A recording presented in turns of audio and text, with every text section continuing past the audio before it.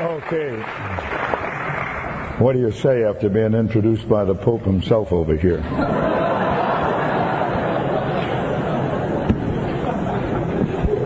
What a privilege. We've been holy meetings up in Oregon. We've been at 3 of the colleges up there. And now here and at the seminary tomorrow, and then down to San Diego and Heritage on Wednesday, and then back to beautiful Schroon Lake.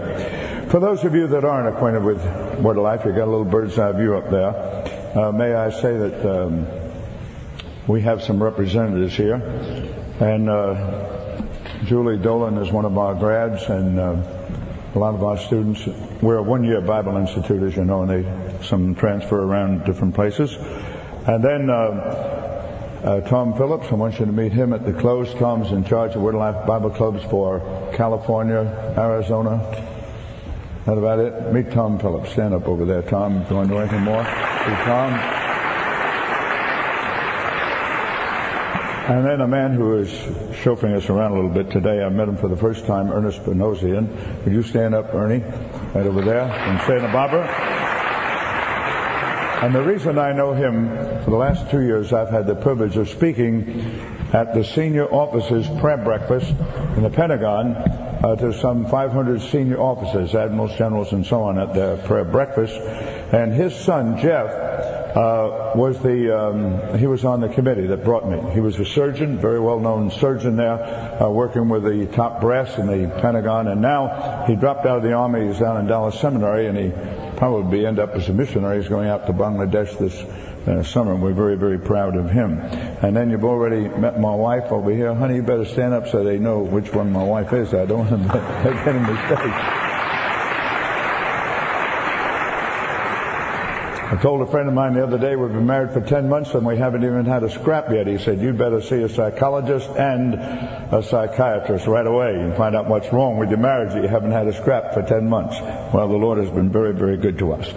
Connection with Word of Life, we're on the radio mainly in the Northeast and in the Midwest. We're on about 100 stations in 4 languages. We're on in English, in Spanish, in South America, in Portuguese, in Brazil, and then on 20 shortwave radio stations into Russia with a half hour. And we've just finished translating the entire New Testament over the radio. You know, there are more shortwave radios in Russia than any other country on the face of the earth. And there's a lot of wonderful children of God in Russia. And they don't have any Bibles. We've tried to smuggle Bibles and been arrested and so on into Russia. We've smuggled it in now. We take a half hour a week and say, now everybody get out your pen and paper.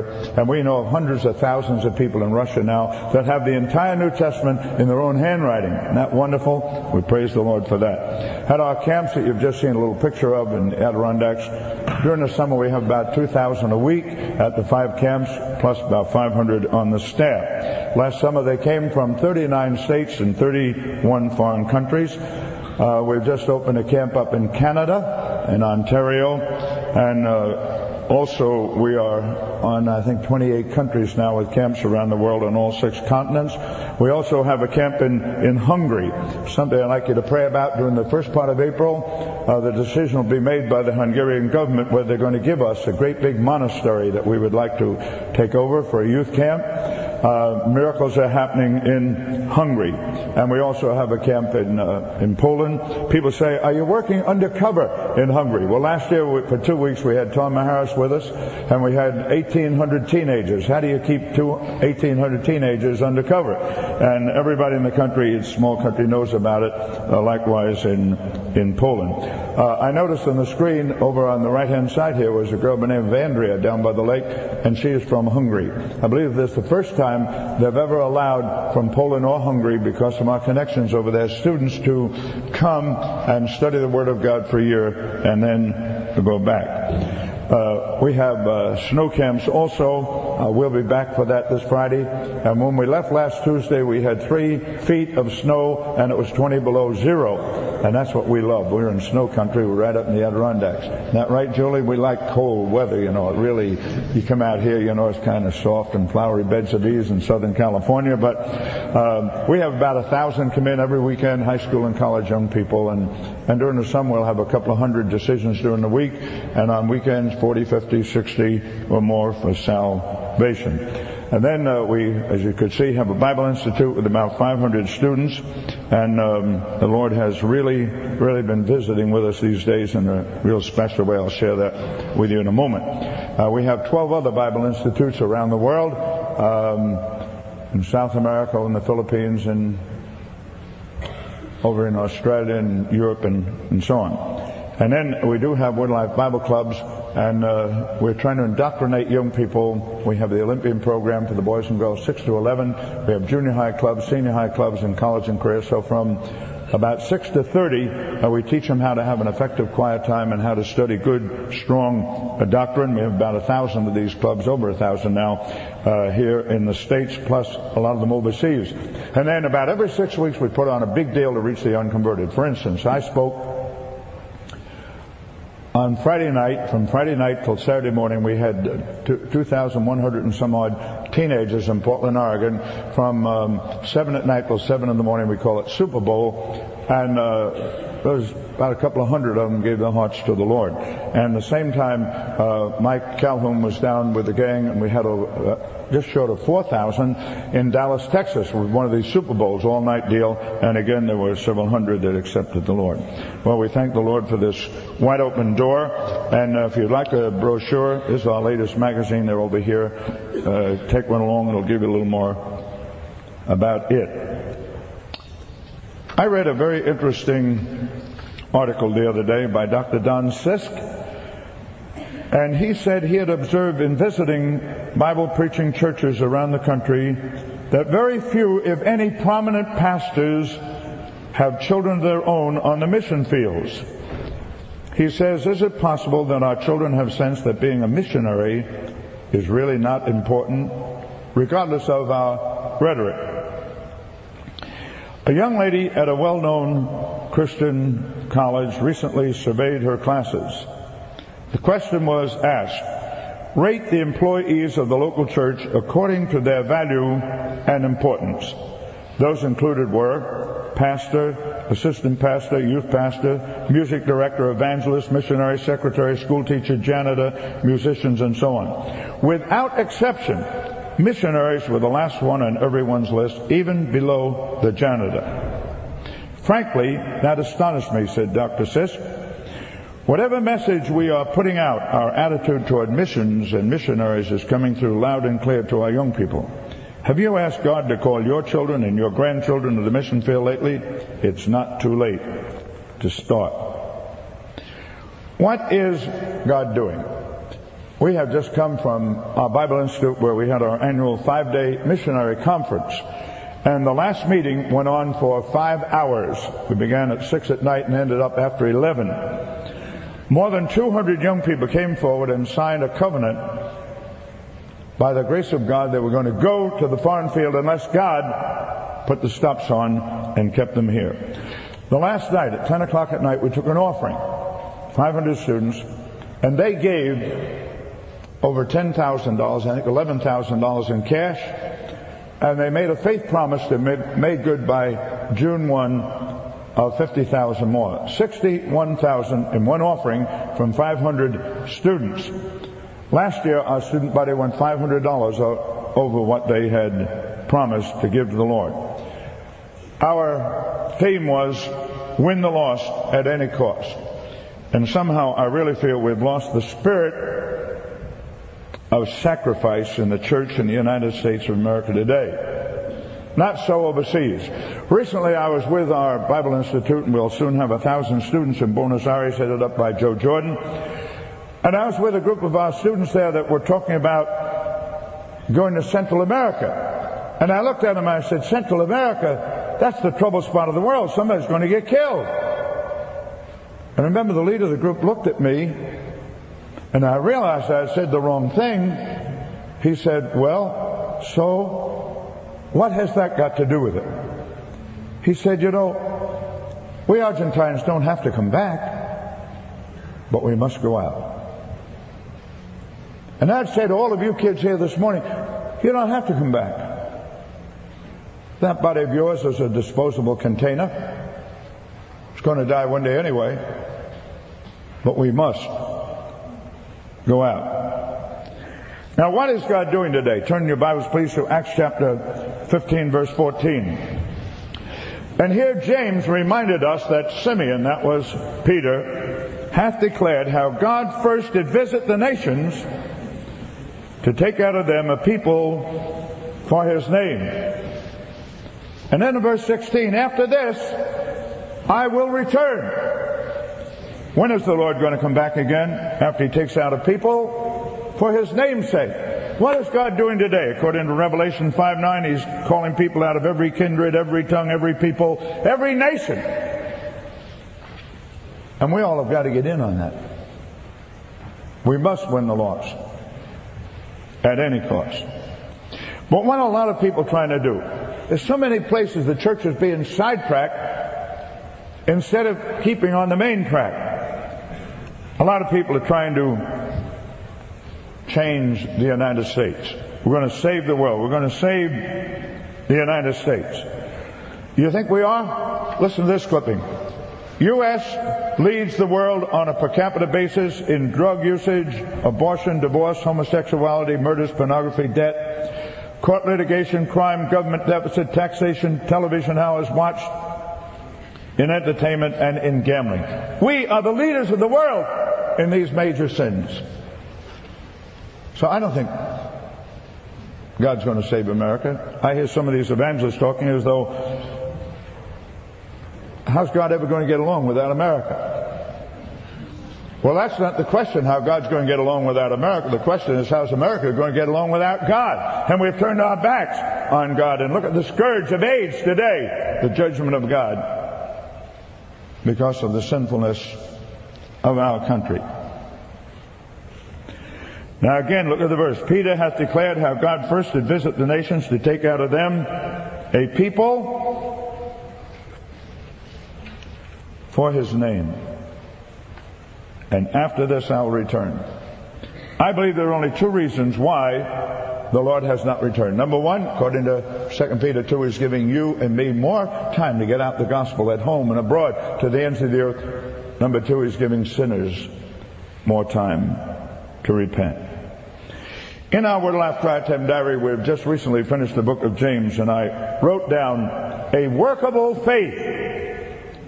And then I wrote down all talk and no walk. And there's a lot of people doing a lot of talking today, but they're not walking.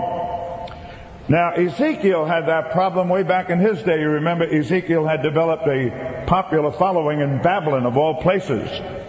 And God had to remind him in Ezekiel 33, and here's what God said to Ezekiel. Ezekiel, they hear thy words, but they will not do them.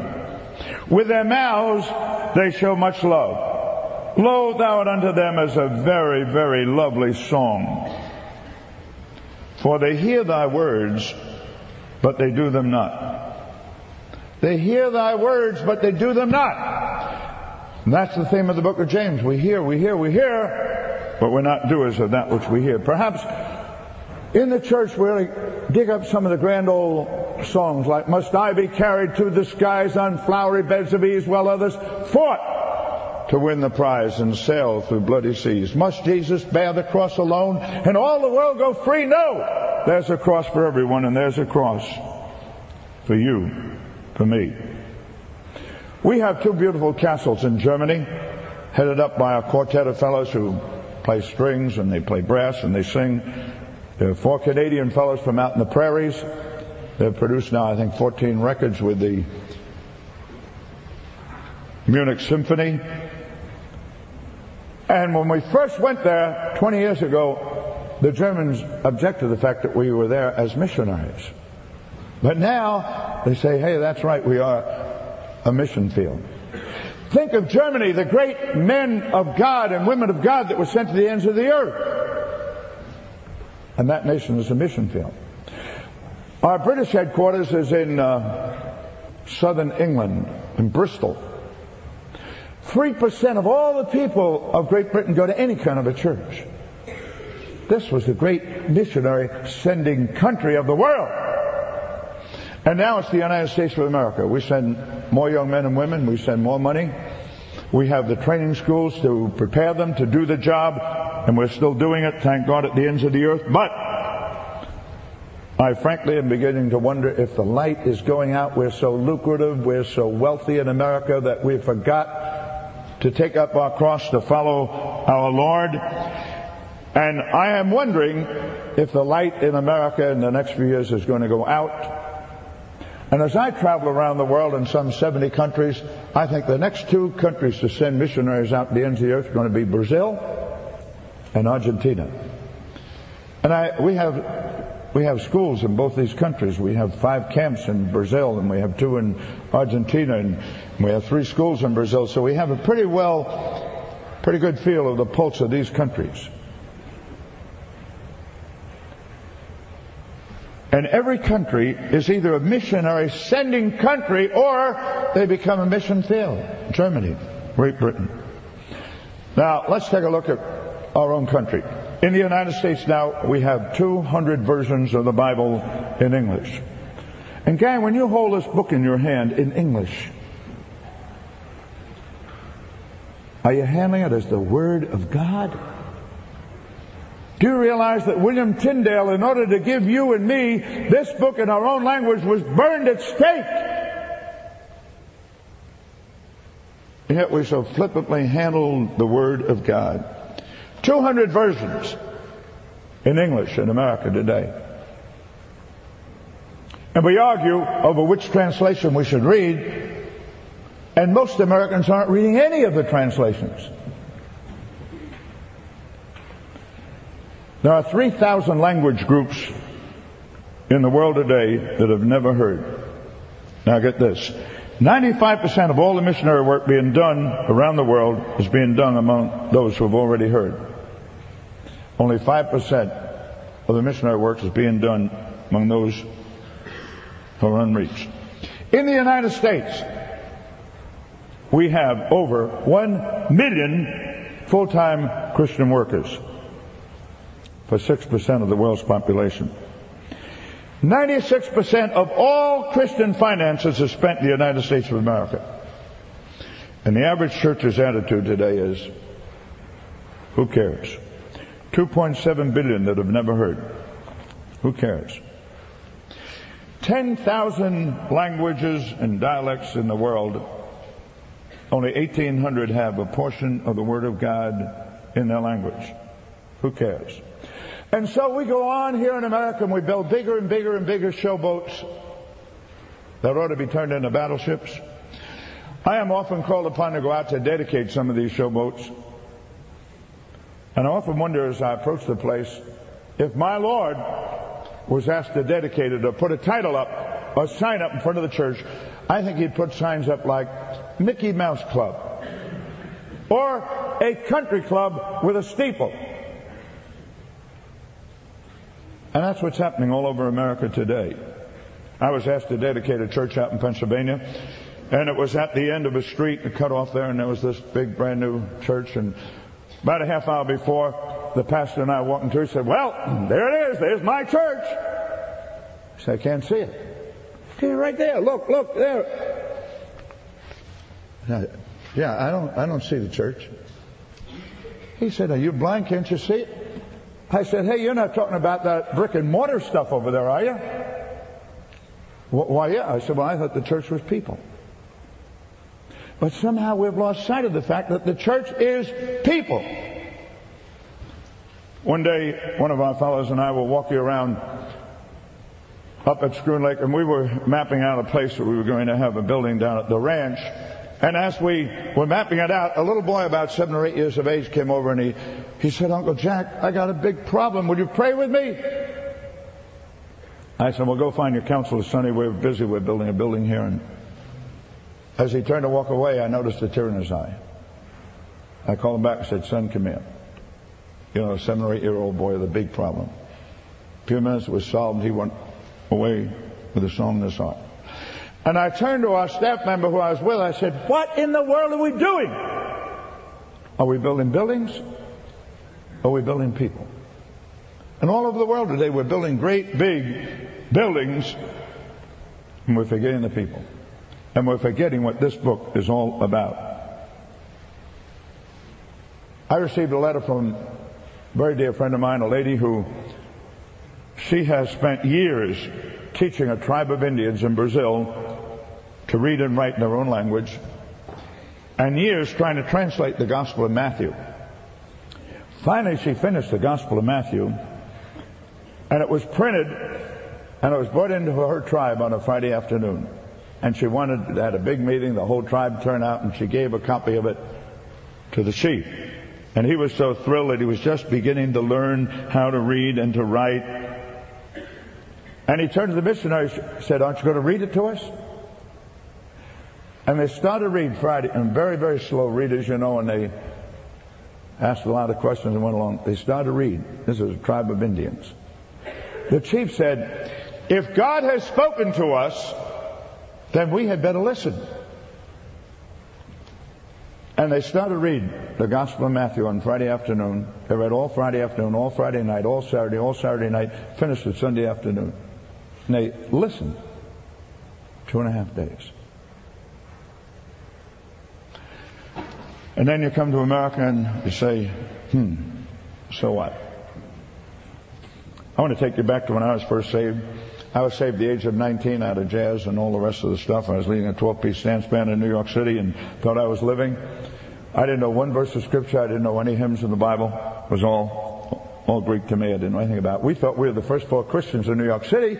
We found that there were 25 million people within 25 miles of Times Square. And so we hit the streets of New York City. And then we hit the rescue missions, and we went to the jails, and 17 jails we started in back in those days, and we're still working in those same 17 prisons. And by the following spring, we had built from 4 of us to 21 guys, and we were meeting over in my bedroom, and we didn't invite anybody in. We didn't know anything about fundamentalism or liberalism or anything like that. And we met a missionary from Africa. Now, I'll be frank to tell you, he said he was from the Belgian Congo, which is now known as Zaire. I didn't even know where that was. He didn't study geography? I went all through grade school, junior high, and high school. I never remember reading one single book. All I went to high school for was to lead a 12-piece dance band and run on the citywide track team, and I thought that was living, and that was it. And I was on an office in the general organization of school, so they didn't dare to kick me out. And I'd borrow somebody else's book report, and I never studied history. I never studied geography. The only subject I was any good in was math. All of a sudden, I got converted, and I started meeting some missionaries. I had to get out some geography books to find out where these places were. I remember the first time I met a fellow from the Philippine Islands. I said, Philippine, that must be... Oh, he was talking about the book of Philippians, and I said, that must be out in the Philippine Islands somewhere. And the first time I heard Dr. Barnhouse, he said, we're going to talk for the book of Hebrews, and I spent the whole hour trying to find it over in the Old Testament. I knew that was about those Jews, and I couldn't find it. So we were raw heathen. Well, we heard this missionary from Africa,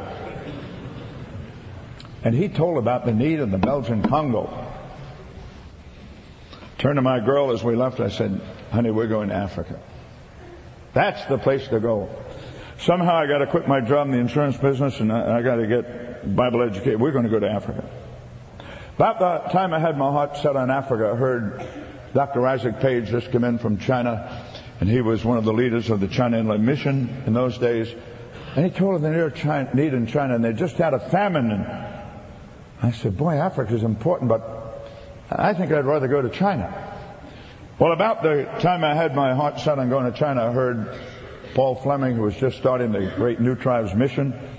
And he told about the great Amazon Valley of South America, the largest unevangelized field in the world. I said, well, you know, Africa and China are important, but I think we better go down there. And that was just about the time when John and Betty Stam had their heads cut off in China by the communists, and you remember that? And I heard John Stam's father, Dr. Peter Stam, a great, great man of God with the brethren, and he had just come back from Holland. He said, if we don't have a young couple in Holland within a year, we're going to have to close our work up. I had my wife wearing wooden shoes before that night was over. Well, you say, why all the confusion? Africa, China, South America. Hey, gang, that wasn't confusion. I believe every time you hear of a need, we ought to click our hands and salute the Lord and say, Amen, Lord, here am I. Then you put that continent, you put those countries down on your prayer list, and you start listing missionaries, and you start shelling out and giving to them. And Proverbs 3, 5, and 6 works out. Trust in the Lord with all thine heart, lean not to thine own understanding, in all thy ways acknowledge him, and he shall direct thy paths. I think they should have called our original 21 fellows the Cave of Adullam. I mean, we had an awful bunch of guys. One of our guys almost committed murder. In fact, the fellow that led me to Christ was within an inch of committing murder. And one of our fellows was a carpenter. He was from Scotland. We call him Scotty, William Malcolm.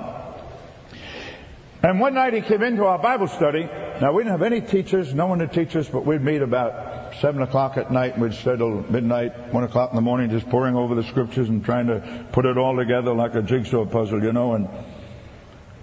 And Scotty Malcolm came in one night with his Bible. He said, fellas, wait till I show you I found something. First time anybody ever showed us Proverbs 3, 5, and 6. Hey, we thought we were the first people that ever found those two verses. Isn't that great? In fact, we were so enamored by Proverbs 3, 5, and 6, we had him as a carpenter make up little mottos with Proverbs, and we hung them up in our bedrooms. And then we learned Psalm 32:8, I'll instruct thee and teach thee in the way which thou shalt go, I will guide thee with mine eye. And gang, I would say, what we need is open hearts. And as you open your heart and you acknowledge the Lord in all your ways in a wonderful way, he'll direct their paths. Now let me show you how the Lord does direct people's paths.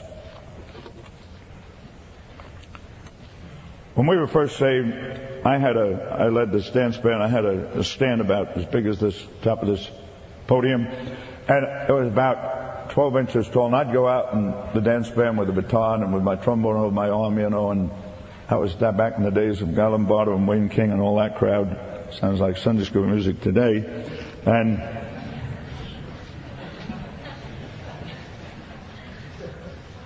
after we got saved, we took that same stand where sin used to abound out on the street corners, and God's grace did much more abound. And one day we were preaching in New York City, and we were under an elevator, and you want to preach, you get out in the street corners, and in New York City you're not allowed to use an amplifier, so you just develop your lungs and you shout out, make people hear you. And the more traffic goes by, the louder you yell, you know, and that was great. Well, along those street meetings came a girl by the name of Sophie Mueller, and she was older than us. And we knew Sophie. She was already an artist with Harper and Row, and she was one of their feature writers, a very, very brilliant girl. And this was in June, and she came along, and we were in one of the suburbs in New York City, and I was up on the stand preaching. She looked at me, and then she looked over at the organist, and that was my girlfriend, and she was the daughter of the wealthiest doctor in our area, and she was a society girl, and she had gone to the same liberal church that Sophie went to, and the last time Sophie saw me, I was playing a red-hot trombone solo in a minstrel show in a liberal church. And she said, these two must be off on a religious binge. Well, I'm smarter than they. Anyway, I've finished college, and so I'll straighten the two of them out. And she hung around, and you know how street meetings will go 2, 3, 4 hours, you know, and as long as the crowd's there and keep coming, you keep preaching. And we didn't believe you could really get saved unless you get down in the gutter and prayed. And the next thing I knew, about 3 or 4 hours later, I see my girlfriend and Sophie down on their knees praying in the gutter. And Sophie got converted. Well, she was all mixed up. She believed in reincarnation. She didn't believe in hell and the lake of fire. And so Marge took her into a home and discipled her. In September, she quit a very lucrative job, very beautiful young lady. And she went on to Bible school. Graduated 3 years later, and she said, if God said go, then I guess he means go. And so she went down to Bogota, where she learned Spanish.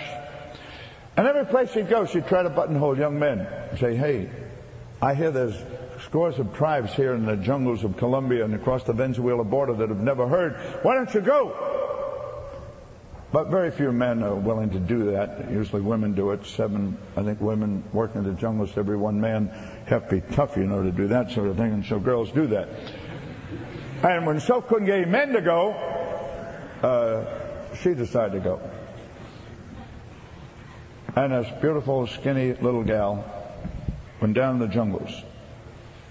She's now 76 years of age. She's been there maybe 77 years of age. She's been there for 41 years. Last fall, Joe Jordan and I and Manolo decided to go down to visit her. Oh, I ought to tell you who Manolo is, too. Manolo is one of our graduates from our Bible Institute in Argentina. Manolo, when Joe Jordan contacted him, we decided to make a raid on all the nightclubs and all the beer joints in Argentina. And if you ever met Joe Jordan, that's the kind of a guy he is. He wants action all the time. So they get into this nightclub. It's called the Devil's Cave. Pretty good name for a nightclub, huh? And here, this guy Manolo, he's running all of the psychedelic lights, and he's running the rock band and all that sort of thing. Well, they led Manolo to the Lord. And Joe Jordan said, Manolo, here's the New Testament. I want you to read it. And let me know when you finish it. 4 days later he came and said, well, I finished it. You got any more? He said, you finished the whole New Testament? Yeah. Got any more? Yeah, he said, I got an Old Testament. Good, I don't care how old it is. I'd be glad to read it. So he gave him the Old Testament. About 4 or 5 weeks went by and he finished the Old Testament. He said, boy, that's a great old book. Ben, you got any more like it? I'd like to read some more. He said, no, you got the whole thing together now. He went to the Bible school. Today he heads up all of our work in Colombia. He lives in Bogota. He never leaves his home without being trailed by the terrorists. He's on their hit list. Talked to our ambassador down there. He said, hey, you better get him out. They're going to kill him. So he said, hey, Manolo, you better get out of here. He said, I can't. He said, I have over 100 Word of Life Bible clubs all over Colombia. I can't leave them. I can't leave them. Well, Joe and Manolo and I, we had to fly over the Andes in a commercial plane, and then you get in a little putt-putt of a plane, and we're flying about 13,000 feet for 4 or 5 hours. And then we landed in the jungles of a little airstrip, and then we got in a rowboat with a motor on the back of it, and we started upstream. Hot, humid. And you see the crocodiles coming up all over the place, you know, in the river, and all kinds of fish and so on. You just hope they didn't come up into your boat and upset it. And 5 hours later, we arrived where Sophie is. I said, Sophie, I've never been in such a hot, stinking place in my life as this jungle. She said, only 5 hours. She said, cheer up. When I came, it took me 5 days in the dugout canoe to get right here. She said, you should have arrived a half hour ago. She said, you know, look at this 16-foot boa constrictor we killed a half hour ago. I was glad it was dead when I got there. And we sat in a little hut. One room. This girl speaks 8 of the tribal languages. She's translated the Bible into 4 of the languages, plus Spanish and English. She's given up marriage. She's given up wealth, everything. And she lives in a little one-room thatched roof hut. I mean, very, very small. And she does her cooking. She has a cot that she sleeps on and desk where she does all the translating work. And before we had our meeting that night, I said, so, how many born-again Indians are there here anyway? Oh, she said, we don't count them like you evangelists in America. What do you mean? She said, we don't even baptize them when they quit their smoking and drinking and dancing and dope taking, you know. I said, you mean to say that the savages down here do those things? I thought that was only for America. She said, that's where they learned it from us, you know. I said, well, how many do you have that have been baptized? Oh, she said, I guess we could count up maybe 35,000. And so, how many churches have you established? 350. You say, you mean a woman preacher has established 350 churches? Mm-hmm. You know why? Because you guys will never get down there. And as soon as she can, she indoctrinates the young elders and they take over. And for years she's been after us to start a Bible Institute. We've supported her all these years down there and wanted us to start a Bible Institute there in the jungles. We couldn't find any Americans to ever stick their neck out and go down there. But Ramon Rivas, who Manolo had led to the Lord, he comes from Paraguay and he was studying over at our school, and Ramon said, I'll go. And he came, and while he was learning the tribal languages, he and a group of Indians, they led several thousand other Indians to the Lord. And he met a beautiful girl by the name of Anna, a Colombian girl, and they were married there in the jungles. And they headed up our Bible Institute. Not a great big school, maybe 30, 40 Indians in it. And what a meeting we had with them that night. And they sang, and I preached, and they brought in the unconverted. A lot of people gave their hearts to the Lord. And Ramon said, I turned to Sophie one day and I said, "So, when you go in the jungles, do you carry a gun? All these wild animals and savages?" "Oh," she said, "I'd be scared of a gun. I don't even know how to load it, let alone shoot it." Well, I said, "What do you carry?" "Well," she said, "I take this multicolored women's umbrella that they gave me in Bogota, and I carry that." And had a steel thing on the end of it. And then she had a stick about it, not quite as wide as this pulpit, with a big knot on the end. It was the root of a tree. Said, that's what I carry. "So what good is that?" "Oh," said, "you'd be amazed." Said, "The other day I was going down the jungle trail, and here was a leopard ready to charge at me, and I took my woman's umbrella, I went like that, and he disappeared in the jungles." Who wouldn't be scared of a woman's umbrella, huh? Said, "Another day I'm going down the path, and here's a python curled up ready to strike at me." And I said, "It's either me or you, Buster." And I took my stick and hit him over the head, took my lady's umbrella, jammed it into his head. Said, "You should have seen the gush of blood." "Oh, don't you like these little old women of the jungles?" Well, Ramon Rivas said, "Hey, look, guys, can't you and Joe Manola stay for another 2 weeks?" And Manola said, "I can," but Joe and I had to go down to Ecuador to be with Rachel Saint, and so we had to go. He said, "We're going to have the first Word of Life camp for jungle Indians, men only." He said, "We already got over 400 of them coming. It costs $4 a week to go. And eat rice and beans for breakfast, rice and beans for lunch, and then they have beans and rice for supper. Sort of like they have here at Masters College, you know." And he had over 400 of them there. I said, "What are you using for a camp here in the jungle?" He said, "Well, we cut the trees down, clear the jungles. We'll play soccer 3 or 4 hours in the afternoon. In the morning we study the Bible for 3 or 4 hours. In the evening we do the same thing, and that was going to be it." He said, "I need some help." At the end of the 2 weeks, I was for fellas only, and you don't need any facilities at all. You bring along a hammock if you want to sleep in a bed, and otherwise you sleep on the floor of the jungles, and the Indians love that. At the end of the 2 weeks, over 200 of them made professions of faith in Christ. Many of them said they're ready to go to the Bible Institute and prepare for the jungles. And then Manola got in that same plane and he flew back to Bogota. He was coming back to the camp in a couple of weeks. And he flew back. And a few days later we got word from Manola. He said, "Ramon is missing." Ramon got in that same rowboat that we were in and started downstream. We knew he was on the hit list. Ramon is missing. And Manola got a search party and started down the Orinoco River looking for Ramon. 5 days later, they found his remains. All that was left was the bones. If Ramon had been married one more day, if he lived one more day, they'd been married for 1 year. And as they buried the bones in a shallow grave at our Bible Institute, Anna, his wife, took a guitar and she sang. Well, we knew we had to get Anna out of there, lest they kill her too. And we flew her down to Argentina, where she is right now. Her 3 brothers, who are Colombians, are studying. We have students from every Spanish-speaking country of the world down there. And after she was there a few months and got her feet on the ground again, and she said, "I'm going over to Paraguay, where my husband comes from, because he has a mom and dad who are Roman Catholics, not saved, 9 brothers and sisters that have nothing to do with the gospel. I'm going over there." And she spent several weeks living with her relatives.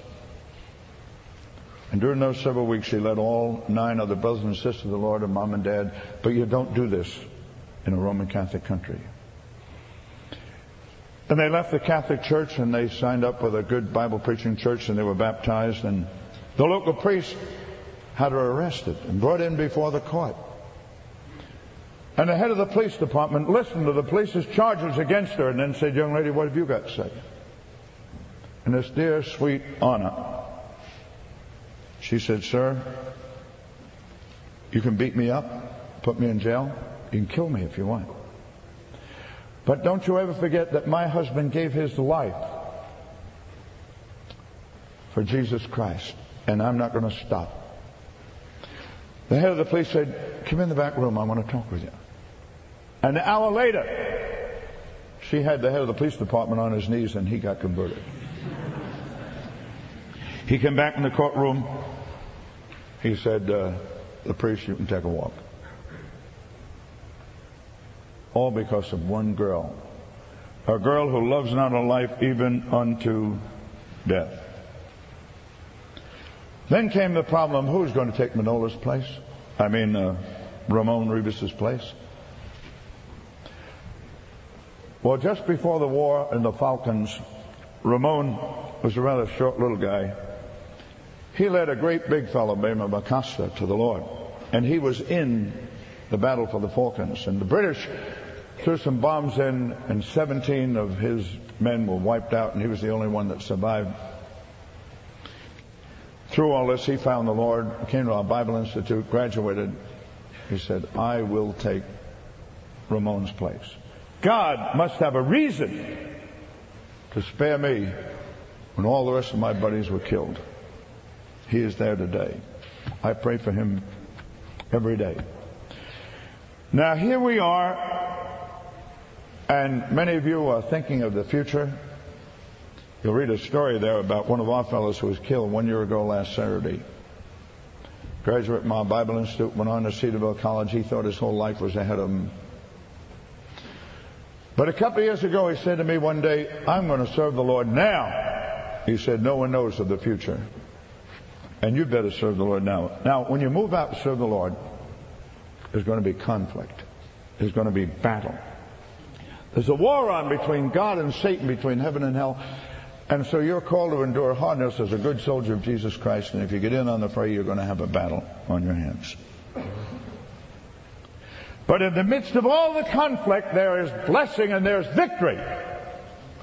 But it's never going to be an easy road. Mark that down. It's never, never, never going to be an easy road. It's going to be a battle. But in the midst of the conflict, there'll be blessing and victory. Tom Landry is a very good friend of mine, and every once in a while I have an opportunity to talk to the Cowboys, and he walks in, about 35, 40 more guys in back of him. And I'm always thinking ahead what I'm going to preach on the next time with him. And the other day I was studying 1 Corinthians 1, and I wrote this down. Few in the family of God have big names, power, or wealth. Few in the family of God have big names, power, or wealth. Who does God usually use? The foolish, the are-nots, the abase, and so on. What are the United States Marines saying today?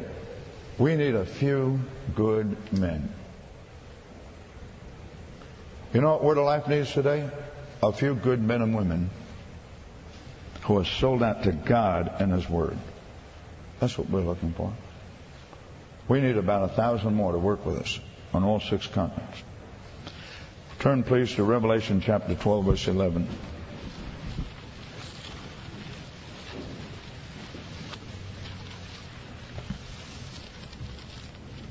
In Revelation 12:11, and they, that is the early church, overcame Satan by the blood of the Lamb, by the word of their testimony, and they loved not their lives unto the death. I was reading the other day in the book of Judges, chapter 5, how, listen to this, my heart is toward the governors of Israel who offered themselves willingly among the people. And in verse 18, Zebulun and Naphtali were people that jeoparded their lives unto death in the high places of the field. The field is the world. In other words, they dared to die on the fields of battle. They dared to die on the fields of battle. How about you? In Romans 12, we're told to present these bodies as a living sacrifice. In Romans 6, we're told to present every member of our body, that every member of your body and my body, our feet, hands, mouth, eye, every member of our bodies are either weapons of sin unto unrighteousness and hell, or every member of our body is a weapon, an instrument in the hands of God toward Jesus Christ in heaven. Have you ever taken time out to say, Lord, I want to present every member of my body? Let's bow for prayer.